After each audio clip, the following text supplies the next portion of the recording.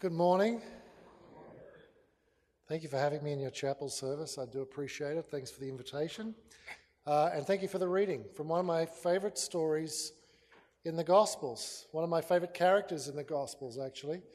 A woman known to us now only as the hemorrhaging woman or the bleeding woman or the woman with the issue of blood. It seems that no one seemed to take the time to find out what her name was on the occasion. And in fact, her story even only actually appears as a sidebar to somebody else's story. That person's story, he is named. Someone did take the time to find out who that person was. That was Jairus, leader of the synagogue, teacher of the law. A man I suspect, well, you can only guess, but I suspect a man who, if he was being a good teacher of the law, a good leader of the synagogue, had probably cautioned his congregation and those over whom he had some authority as a leader to avoid this snake oil salesman from the north. Nothing good comes out of Nazareth, as we know. And as a teacher of the law, I know, says Jairus, that only a teacher worth his salt would be teaching from the Mosaic law, right? And yet this one that they say who can perform magic tricks and who teaches with great authority, he hardly ever even refers to the Mosaic law. He tells bizarre provincial stories about men being forced to eat with pigs or housewives turning their homes upside down looking for lost coins. What kind of nonsense is this? Don't go chasing after every pretender to the messianic role in our culture, and definitely not one like this. And yet, this same man has a daughter who is dying. And our love for our families often makes fools of us all, does it not? I don't even know how certain he was that Jesus could heal her, but no doubt having tried every prayer and offering in the book, he goes out and humiliates himself.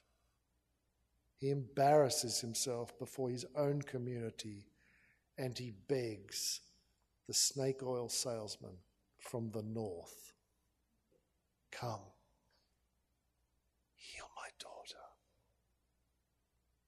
And Jesus says, "Of course I'll come." Actually, a pagan centurion once said to me, I didn't even need to come because I could just declare that his servant healed from here, but maybe your faith isn't as great as his, so I will come with you. Take me to her. Now, who knows, but I always imagine in my reimagining of this story that Jairus probably took Jesus' hand. If you've been to the Middle East, men holding hands is not an unusual thing. So taking Jesus' hand like a child and dragging him through the crowd, desperate to take him to his home, to his dying daughter. But they get not too far before Jesus yanks his hand from Jairus and says, "Wait, I'm coming. Somebody just touched me. I felt something go out from me. Who was that touched me?" And then, as you heard, Luke says, but they all denied it. I often find myself, when I read Luke, laughing because to me this seems like a Monty Python moment, don't you think? It's kind of like, who was that touched me? I just felt some power go out from me. And they're all like, "Oh, it wasn't me. Like, was it you? Was it? I don't know." And Peter actually says, well, like, you could kind of take your pick because a lot of people were here. Maybe someone else bumped you. No, says Jesus, shush. I wasn't just jostled. I mean, someone touched me with the touch of faith. Who was that? And then Jesus does something probably your elementary school or junior high school teacher probably did. When they all deny it, Jesus says, "Okay, well, no one leaves here until whoever touched me owns up." And forced by Jesus, one of the saddest and most pathetic characters in the Gospels, steps into the assembly of men. And she says, "I touched you. I touched you, and at the moment that I touched you, the issue of blood dried up. Can you imagine what this woman's life had been like? You know, in this context, when a woman was in her menstrual period, she was considered unclean, wasn't she? We know there's nothing unclean about menstruating. It's actually perfectly natural and very clean. But in this context, for a woman to be menstruating was to be unclean. She couldn't enter the synagogue. She definitely couldn't enter the temple. Her husband would not lie with her.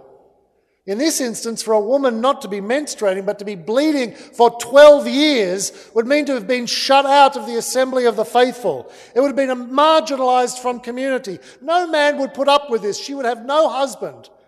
A terrible thing could be said of her. She could not even turn to prostitution. She would be a no person, a no thing.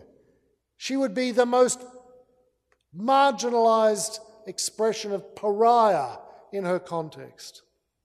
And she would have stunk and been filthy and possibly starving, having spent her every cent on medications and healers.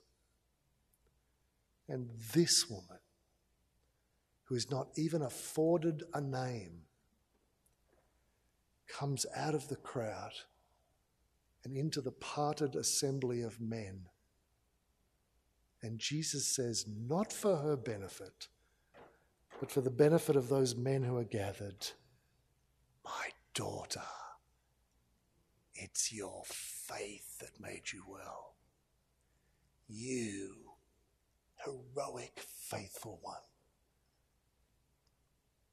If all Jesus was concerned about was healing her, well, the deal was done at the moment at which she touched his cloak.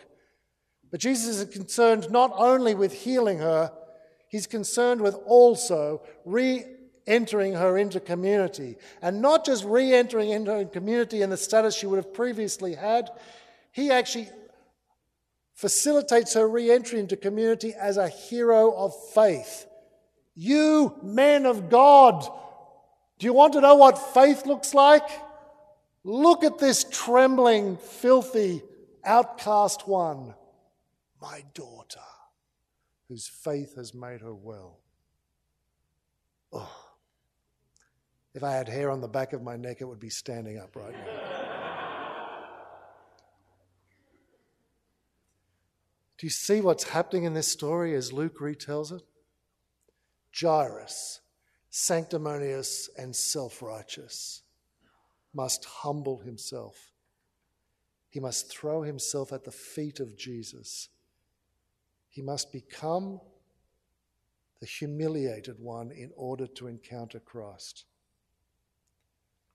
But for the bleeding woman, she must be brought out of the shadows and lifted up in the assembly of men. I love how Luke has seen this interplay. One must lower himself to encounter Jesus, and one must esteem herself and enter the assembly. And there between them stands Jesus, the one who makes them brother and sister. It's astonishing.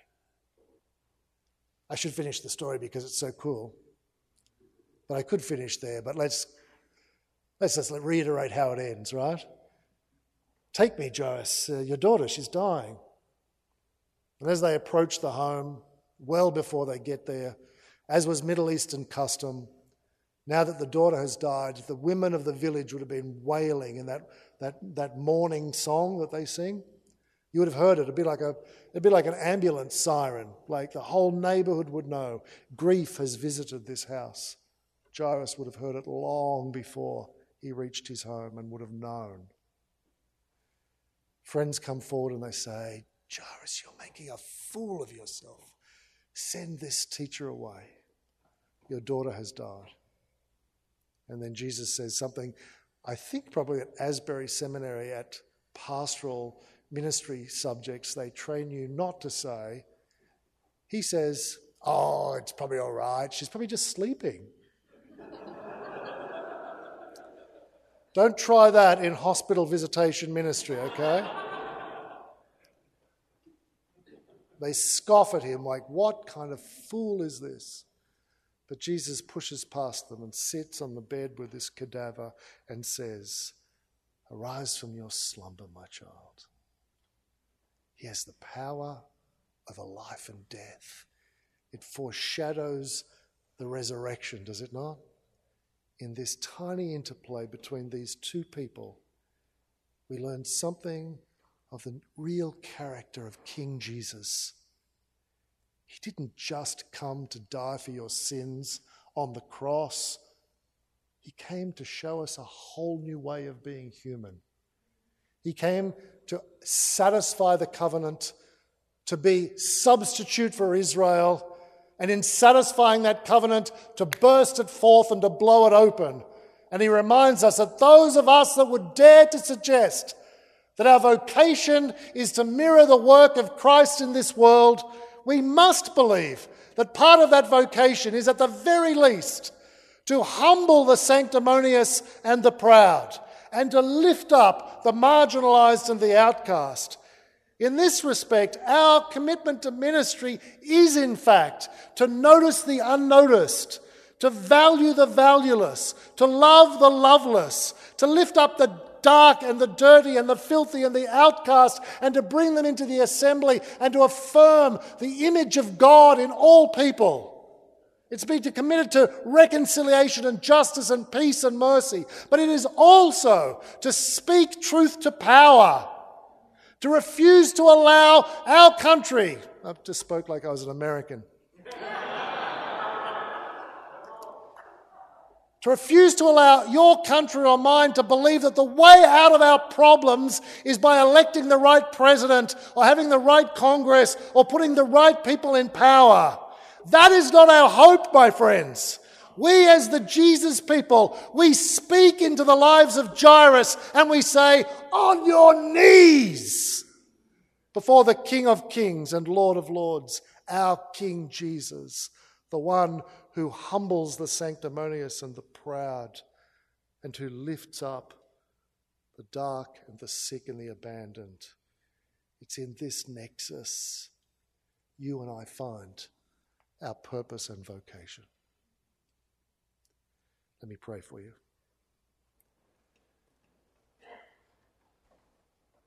Father God, remind us again of the call you've placed upon our lives as those who speak truth to power, who refuse to be seduced by the ways of this world, those of us who acknowledge one King and one King only. Father, remind us of our duty to engage the marginalised, the outcast, the poor, the hungry, those victims of unjust structures in our world. Father, ordain us afresh to the work of mirroring your work in this world, to the glory of your Son and our Saviour, our Rock and our Redeemer, Jesus. Amen.